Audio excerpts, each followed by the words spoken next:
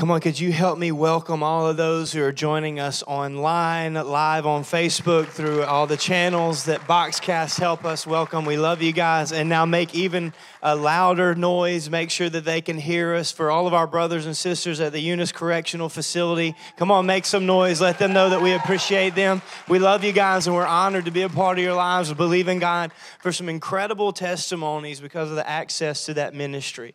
Right now, if you are in the 5th through the 8th grade, we have a service planned just for you. We call it Next Gen because we believe in the fact that you are the next generation. So we're going to dismiss you right now. If you are in the 5th through the 8th grade, middle school age, we're going to send you guys to the Student Center. We've got some leaders going back there. Pastor Weston's going back there to teach today. Come on, give it up for all these next generation leaders that are walking out of here.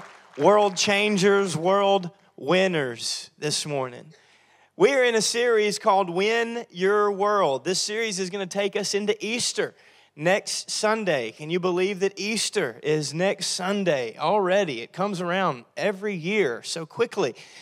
This year, we decided to do something with Easter that we didn't do. We are believing God for the best attended Sunday of our existence so far since we've been here at New Hope with the staff that we have.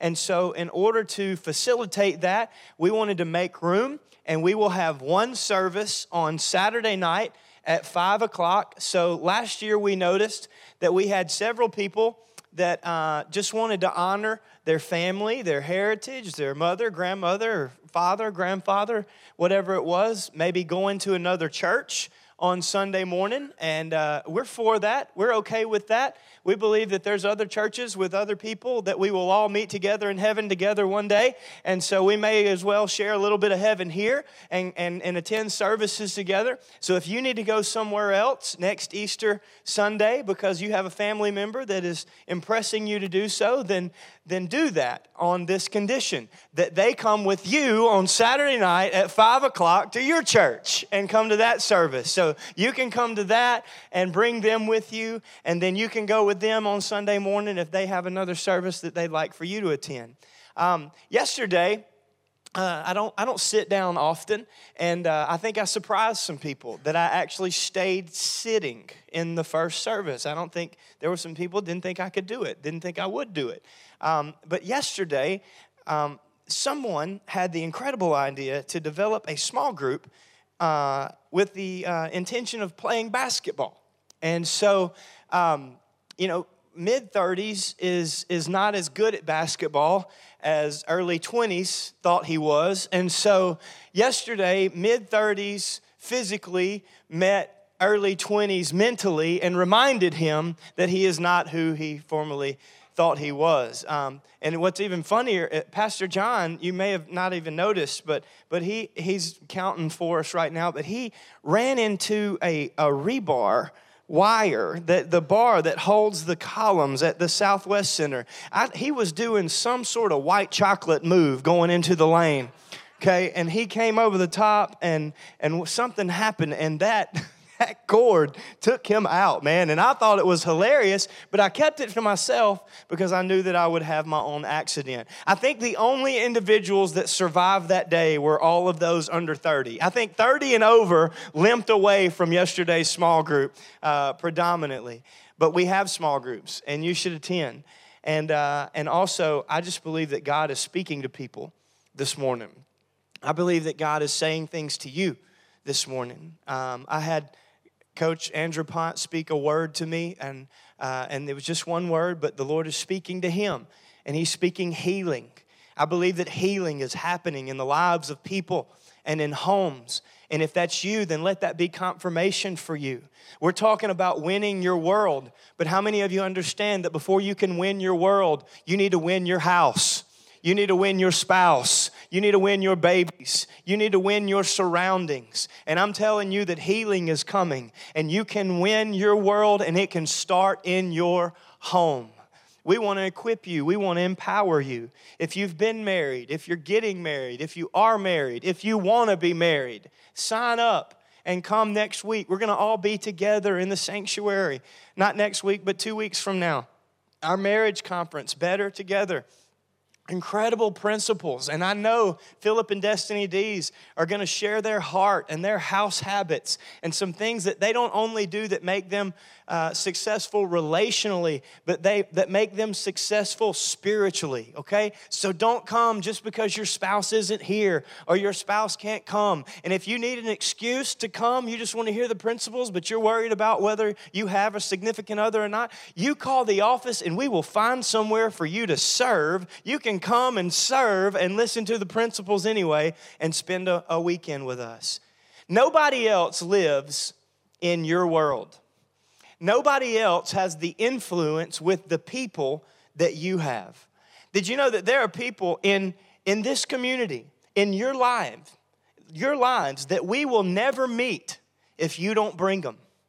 That we will never be able to minister to if you don't minister first. Come on, somebody. We as a church will never be able to minister to them if you do not minister to them first. There are people that we know were in this church at one point or have come through this church and for whatever reason have gone back to other things or have gone to other places. And it would mean a lot if we called them, but we just miss some of them. We don't know them like you know them. How much more impactful would it be if you made that phone call to them? And then instead of calling our office and telling us that we need to call them, you call our office and say, hey, I called this person and it would be good, I think, for them to hear from you as a follow-up. And then if you can find, so how many of you know that if 7 people call you in the same week, you may just realize that God's trying to call you back to something. But 7 people can't just be strategically called. Some people have to be spiritually called. And when you hear the voice of God and you know that somebody's missing, call them. They're in your world. God's vision for Eunice, Louisiana and the surrounding areas is so big that it will only come to pass if everyone takes ownership of it and does their part. I believe that what God wants to do for His kingdom in this community and in this area is so big that it will only happen when the church becomes the church and everybody takes the initiative to operate and take ownership and do their part. God puts people in my path for me to win. God puts people in your path so that you can win them, so that you can minister to them, so that you can pray with them, so that you can share the life-giving words of the gospel over their situation. 1 John chapter 2, verse 5 and 6, we see what it looks like to win your world. Verse 5, those who obey God's word truly show how completely they love Him. Listen, for every truth in Scripture, the antithesis is true as well. The opposite is also true. So those who do not obey God's word truly show how completely or incompletely they love Him or how completely they do not love Him. So if you wonder where your love for God stands within yourself, then you can understand that it will be shown in your lifestyle. This is how we know we are living in Him. So some of you are going to have to open your Bibles and your iPads and telephones and Androids and read this for yourselves because we just decided to cut that off the screen and stop spoiling you, okay? So you bring the Bible to church and you'll be able to read out of it. Or open that app on your phone, YouVersion app, and the Bible will come up. Verse 6, those who say they live in God should live their lives as Jesus did. So how did Jesus live His life? Well, if you weren't here last week, I want to encourage you at some point this week to go back. You can listen to it several different ways, but we have podcasts on our website. All you got to do is you can take that with you and listen to it anywhere. We went over the scriptural definition of how Jesus lived His life, what He did, why He did it, and how He did it. And this was the sentence that we came up with. We're going to spoil you again, and we're going to help you take notes. This is why Jesus came. It's what He came to do, and it's how He did it. Jesus seeks to bring life to those that were lost. a biblical definition of why Jesus came, what he came to do, and how he came to do it. Jesus seeks to bring life to those that were lost. And the way that he did that was by serving and giving his life. The scripture says, as a ransom for many. We'll talk about that more next week. He did that by serving and giving his life. His desire for me is very simple. His desire for Chris, outside of my position in the pulpit as a pastor. See, God's call for me as a pastor began with me as a person. And when I realized my call as a person, he showed me my position as a pastor. Some of you are called to more than you currently operate in, but it won't be until you learn how to be obedient in the small things that he begins to use you in the bigger ways. My personal call, what I told my girlfriend in February of 2006, who is now my bride, come on somebody, and the mama of 3 incredible little babies most of the time. What he told me, for all of those who have kids, you're waving stuff at me. What he told me in February 2006 to tell her was, I'm going to follow Jesus. That's all. If I don't get anything else right, I'm going to follow Jesus. Jesus' greatest desire for me can be summed up in 4 words. It's a mandate. It's the Christian mantra. Follow him and serve others. That is the first and the second greatest commandment, wrapped up into 4 words with a conjunction. Follow him and serve others. Man, I love the celebrations. We have celebrations every Monday. I'm the guy that likes meetings. I know, right? I enjoy them. Our board really wishes that I didn't enjoy meetings as much as I do. We meet on Thursday nights once a month, and we never get out in the timely fashion that most of them probably wish that we would. Our staff probably feels the same way on Monday afternoons. But man, we come in there and we celebrate what God is doing in the lives of people.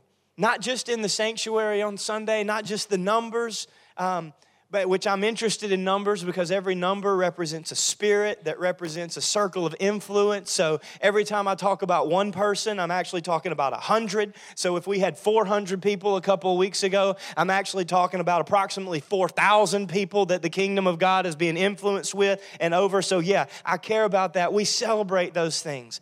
I love when I get a text message or a Facebook message, or we get an email, and you affirm, or someone confirms with something that happened in their lives that week because of something that was going on in the church. Or even better, when they took what they heard and applied it to their lives, and they saw God make a difference through them. The greatest joy that you will ever have as a believer is not receiving salvation. The greatest joy that you will ever have as a believer is when you see somebody else receive salvation and begin to share that salvation with more people, and you know in your heart of hearts that if you wouldn't have been obedient, then neither would they. But because you did, you operated and took the most advantage of the opportunity that was presented to you, and they take it further than you could have ever asked, thought, or imagined it going.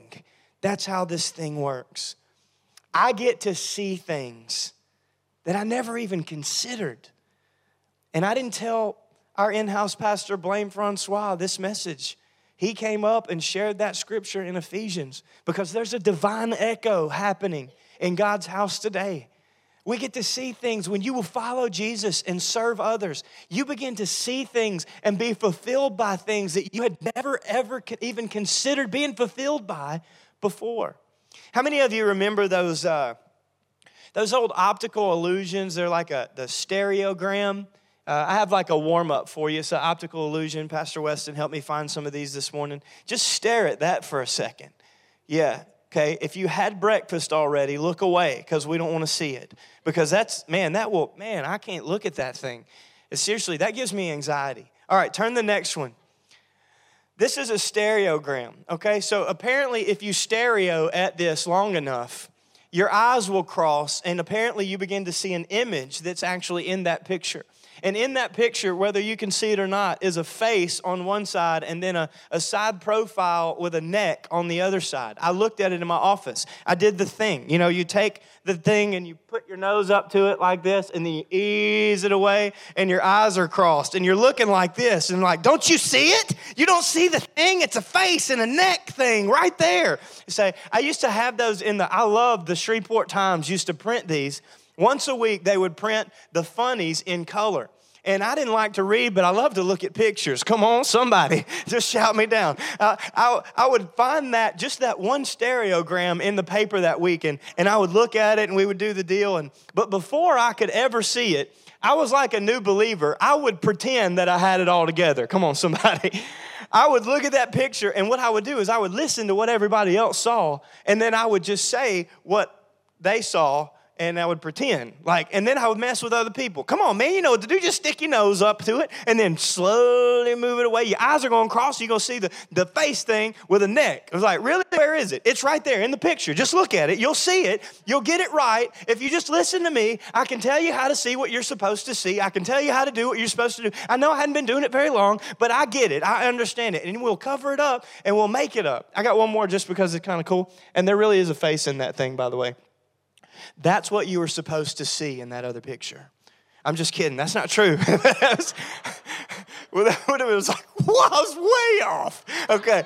No, I just thought that was cool. You can see Jesus on the cross there, or maybe you see a face, and then there's supposed to be clouds, or maybe an all-seeing eye. There's like multiple faces and images there.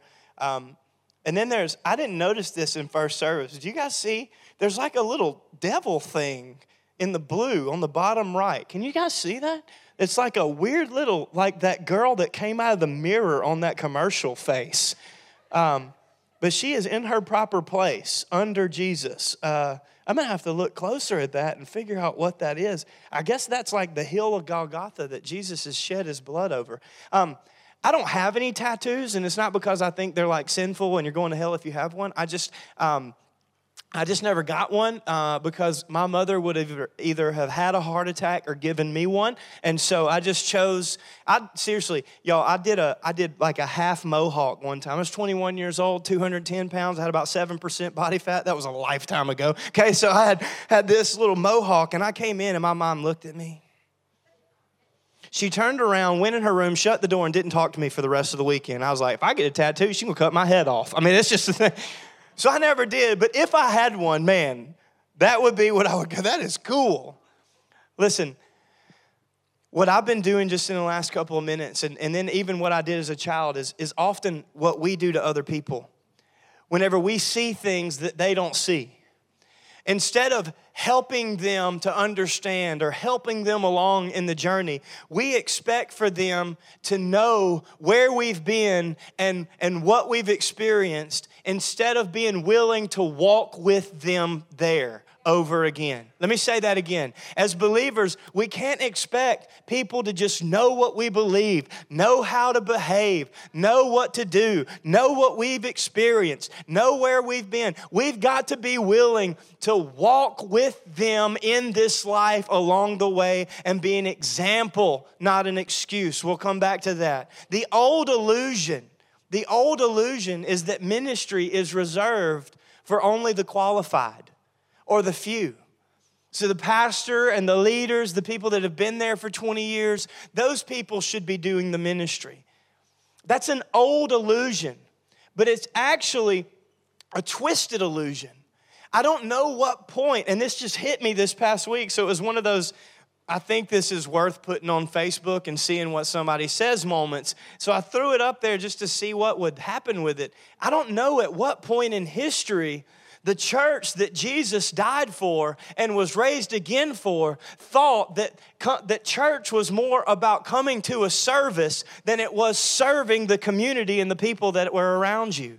The illusion is that ministry is reserved for a few, or for the called, or for the ordained, or the trained, or the equipped. That is a perverted illusion that was twisted around from the New Testament church. But the actual truth truth, the restored illusion, the original illusion that we are supposed to know and believe is what we teach in Next Steps, that every member is a minister. That you can win your world, that people have been placed in your path for you to win them, for you to pray with them, for you to do life with them, for you to walk with them through the fire if you have to, because they don't know what you know. They haven't been where you've been. They haven't experienced what you've experienced. So you're going to go back to where they are and walk with them all the way to the place that God has for them. Every member is a minister. Before I ever became a pastor, as a person, I realized He won me so I could win my world. He won me so I could win the people that He has put in my path.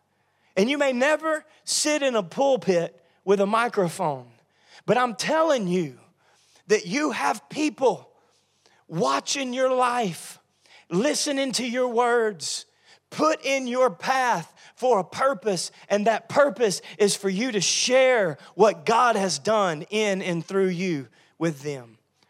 Growing up, I would get hung up on other people's testimony.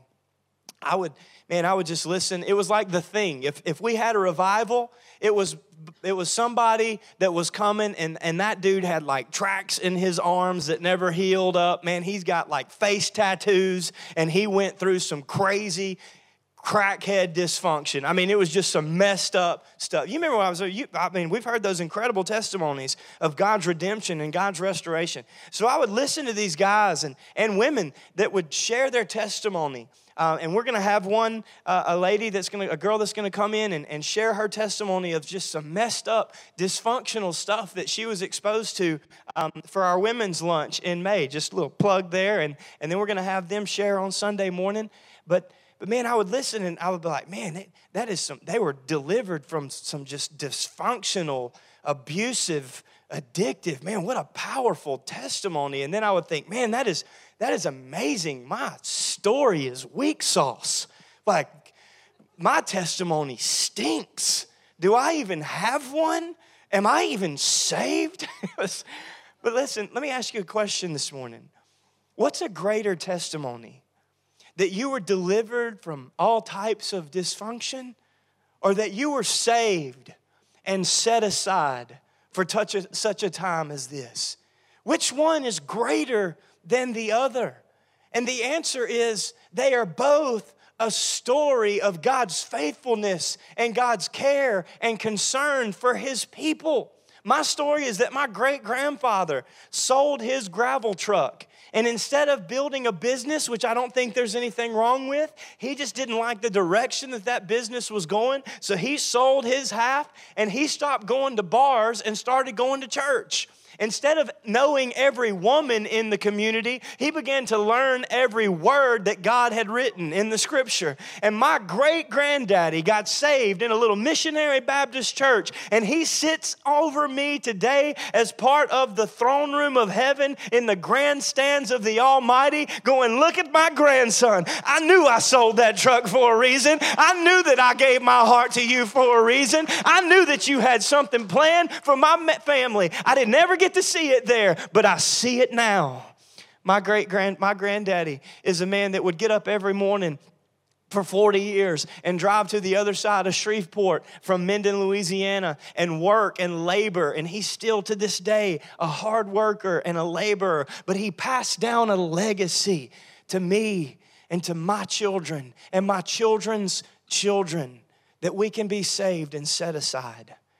I don't want my babies to have to be delivered from dysfunction and abuse and addiction.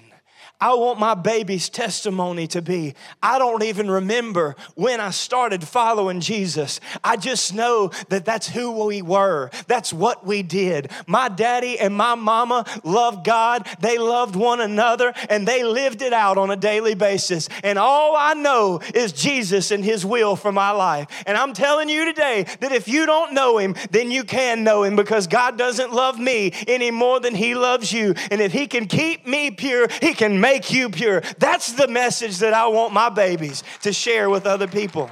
I don't know how I stayed seated through that. But if you're taking notes today, Jesus wants you to know 3 things. He wants you to know 3 things. Last week I told you that the enemy wants you to believe 2 things. Today I think Jesus wants you to know 3 things as you consider winning your world. Number 1, if you're taking notes, you can make a difference. You can make a difference. Not to just pray for God to send someone to your loved ones or to your friends, not to just pray that God would send a laborer on his behalf, but that you would take up the unction of the prophet Isaiah and you would say, Lord, because you've saved me, here I am, send me. Send other people too, but let it be the word that you use me to plant, the word that you use me to water. If somebody else gets the credit of the harvest, let it be you, because they followed my example of obedience and being sent to that person. You can make a difference. I want you to ask yourself this morning, as I asked myself, what's my excuse? What's my excuse? And you see excuses all throughout Scripture. Go all the way back to Father Abraham. Had many sons. Okay, Father Abraham, his excuse was, man, I told you I was a church kid, man. I was raised in that silly stuff.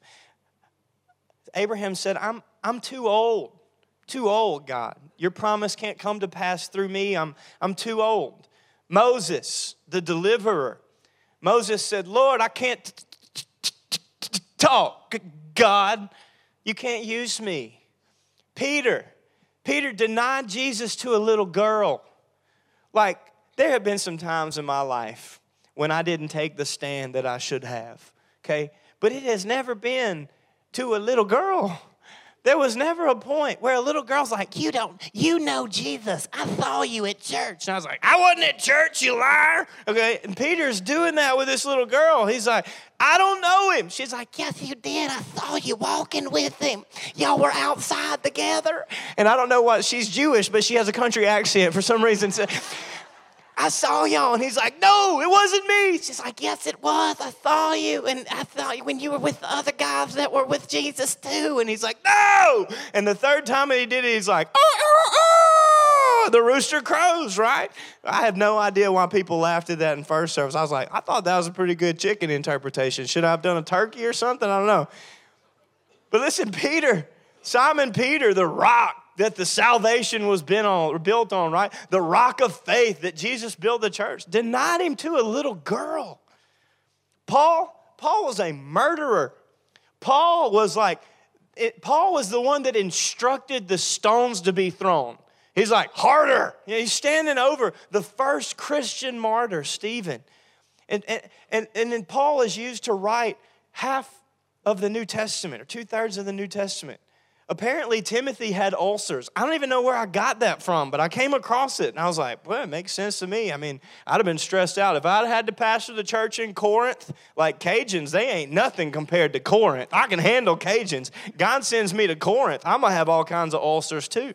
So no matter what your excuse is, I've got one more. Listen, and this guy went on to share the gospel. Y'all, Lazarus was dead. Dead. That brother was stone cold, 4 days stinking dead, okay? And yet God used him. Pastor Greg Laurie wrote this incredible curriculum. We went through it last summer, and we're going to do something else this summer on Sunday afternoons in the Student Center. The Lord's kind of leading me in a couple of different directions. But Pastor Greg, in this series called Tell Someone, and he has a website. I would recommend you going and checking it out if you didn't go through it with us, tellsomeone.org. It's about sharing your faith. He said, an excuse is just what we use when we don't want to do something. An excuse is just what we use when we do not want to do something. If you're looking for something, just a 3-phrase line to write down, I want to talk to you about the idea of the surplus of salvation. I believe that there is a surplus of salvation inside of you.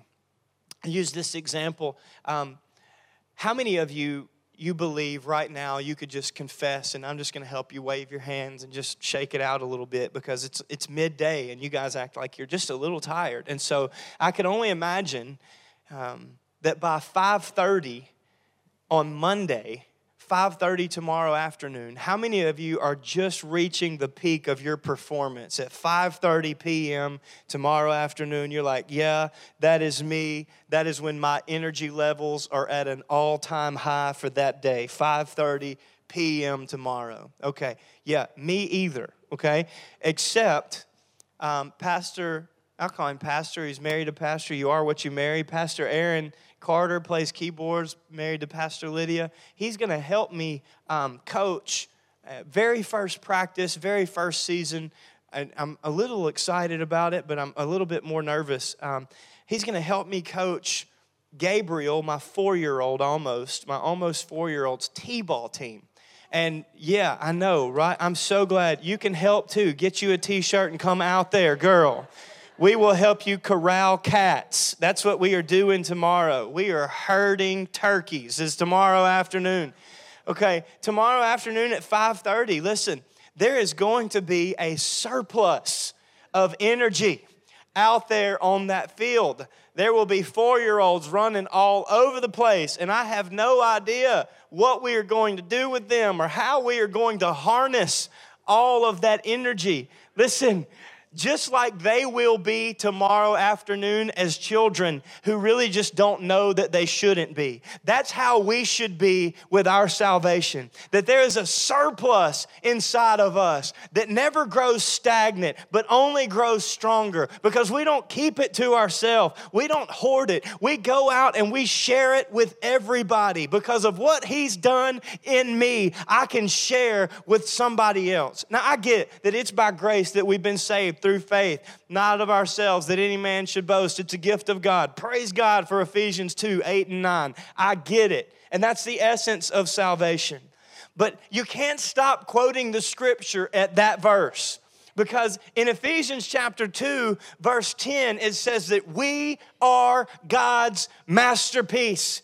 We are the illusion that God decided to put before the earth. And what they see in us is how they will define Him. We are God's masterpiece. He has created us anew in Christ Jesus. So we can do good things because He's already planned for them to happen. There's a surplus of salvation inside of me. There's a surplus of surrender inside of me. There's a surplus of servanthood, sacrifice. There's a surplus inside of me that I can't keep inside of me. I have to share it. There's even a surplus, if necessary, of suffering. That I would know Christ and the power of His resurrection. Praise God. And the glory of His suffering, if it so be. Because of who He is, I am. See, my works on the outside are just a reflection of His work on the inside. That's what Paul's saying in Ephesians chapter 2. His work on the inside exhibits itself in an expression on the outside. And what I do is a reflection of who He is. I'm not on my own. He's with me, and I can, in Him, make a difference. Number 2, you can make a difference. Number 1. Number 2, someone is waiting on you. Someone is waiting on you. The empty chairs in the room, and I just wanted to bring one up here beside me because there's someone that is waiting on me to minister, to do more than just preach, but to practice what I preach. There are empty chairs all around in the room, and I did this in youth ministry, but I decided not to do it to grown people because it was kind of dangerous but hilarious. I took these chairs and I put them right as you come into our youth room. We had this shotgun room in Searcy, Arkansas, and I took 4 chairs at our welcome center against the wall, and I ran them out in front of that door within about 2 feet of when you came in the room. And you know, teenagers, like, they don't walk into nothing, man. They come running into service. I'd blow the whistle, and they'd come running in, and man, those chairs got hammered, and it was hilarious. I mean, there was teenage leg going all over the place. There was screams and laughter and all kinds of stuff. And then some of them would reset them back up just to watch somebody else fall over them again. I should have had a video camera. It was a great moment in ministry. It really was. But then some of them, they got smart. They heard, they realized, and so they would ease up to the door and they would look at the chair and they would just walk around it. And I just left the chairs there. I didn't say what they were for. I didn't make mention of them. And about midway through my message, just like I do so often in here, that every seat represents a soul. And every soul represents a sphere of influence. And those chairs that you ran over on the way in here are people that you run over all week long. Those chairs that you walked around on the way in here represent someone that you have ignored and walked around all week long on your campus, in your life, in your workplace, possibly even people that you know and love that represent a lot of concern for you, but you're so focused on your way and your will and your desires and your success that you walk right around the people that God has put in your path every day. Listen, you guys, everyone has not heard the gospel.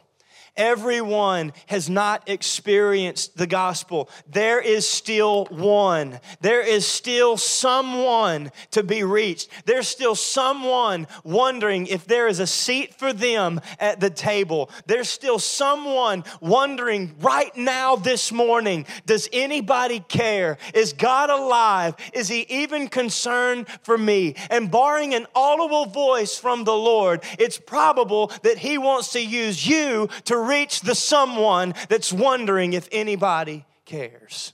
Matthew chapter 9, verse 35, Jesus traveled through all the towns and villages of that area. Why did Jesus have to do it? Why weren't His disciples doing it? He traveled through all the villages of that area, teaching in the synagogues. Why did He have to go to church and teach people what they should have already known and been doing? Announcing the good news about the kingdom. They already had it. Why weren't they sharing it? He healed every kind of disease and illness. When He saw the crowds, He had compassion on them because they were confused and helpless. He had compassion on the individuals that were placed in His path, and He did something about it. Like a sheep without a shepherd. Verse 37, He said to His disciples, and He's saying to us today, the harvest is greater than the workers. What God wants to do in Eunice, Louisiana, and in the surrounding areas is bigger than who God has available to do it currently.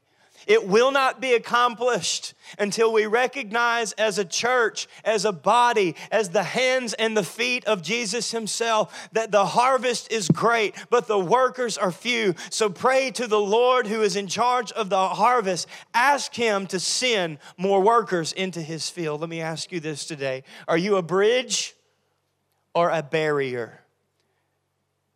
Are you an excuse?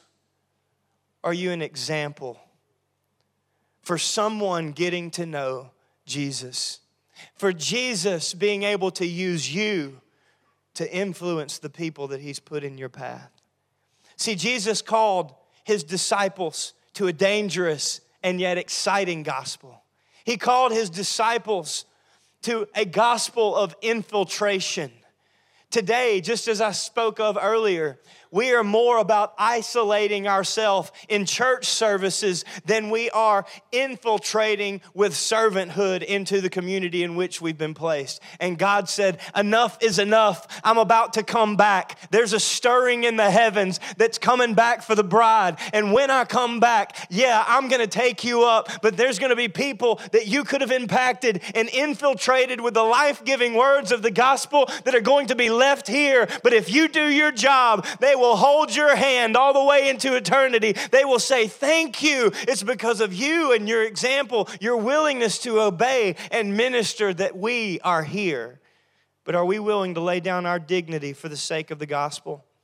See, going to all the world, as the Great Commission tells us to do, begins with going across the street. If you're not willing to go to your neighbor, then why would God send you to Nicaragua?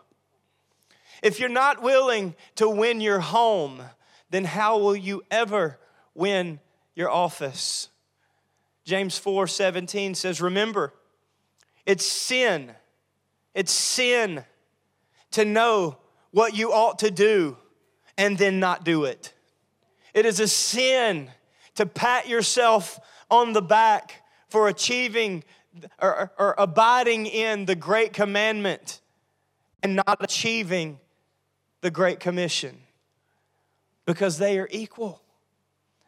The conviction that we have to love the Lord our God with all our heart, soul, mind, and strength, the Great Commandment, should be the same conviction that we have to accomplish and achieve the Great Commission, to go and make disciples, to teach people and walk with them through this life so that they can go to the places that we've already been instead of casting judgment on the fact that they have not.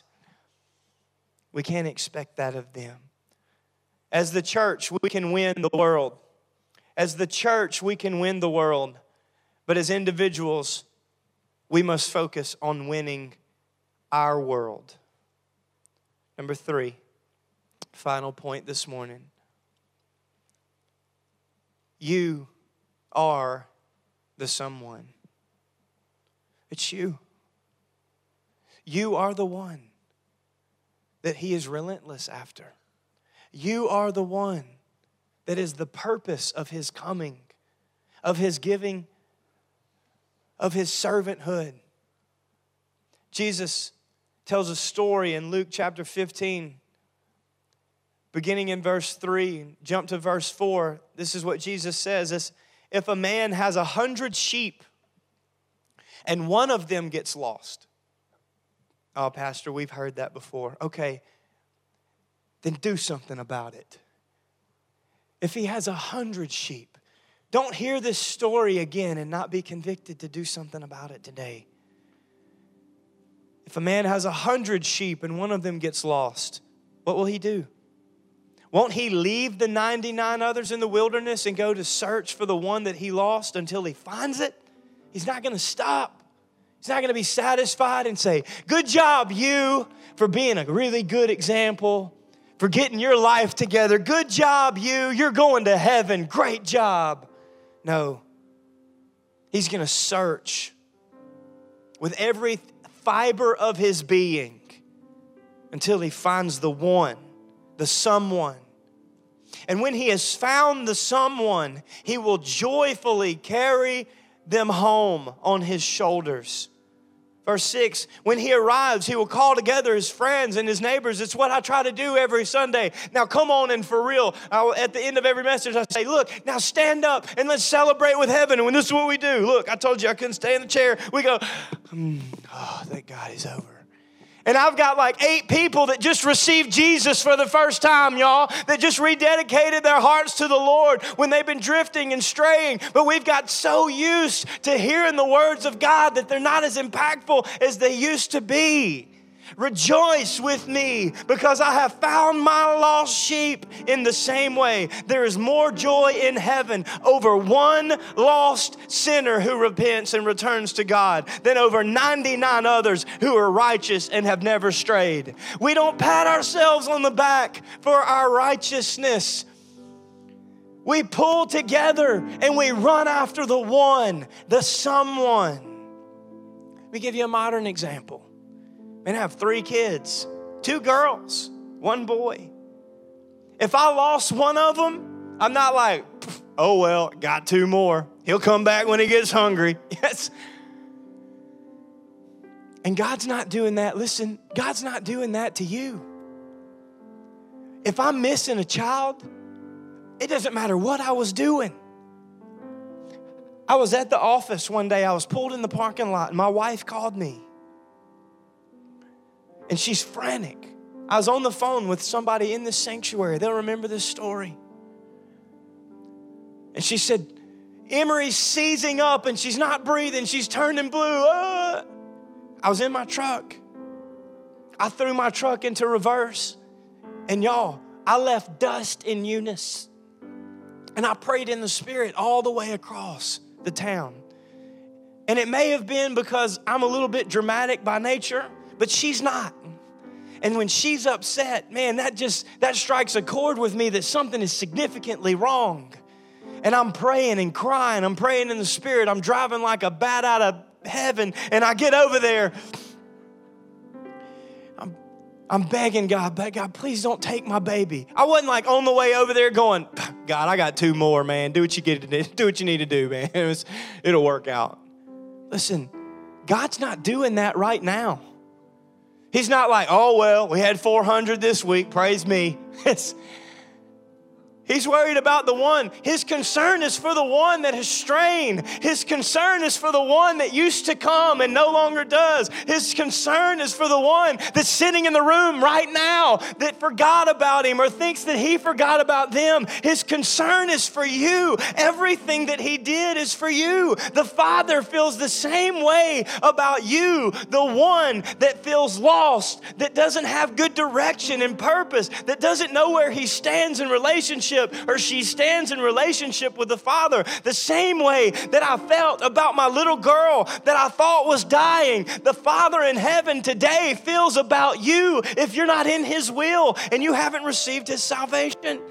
You're the one. You are the someone that He is looking for. You are the reason that Jesus stayed on the cross. You're the reason that He didn't call heaven down to take Him down.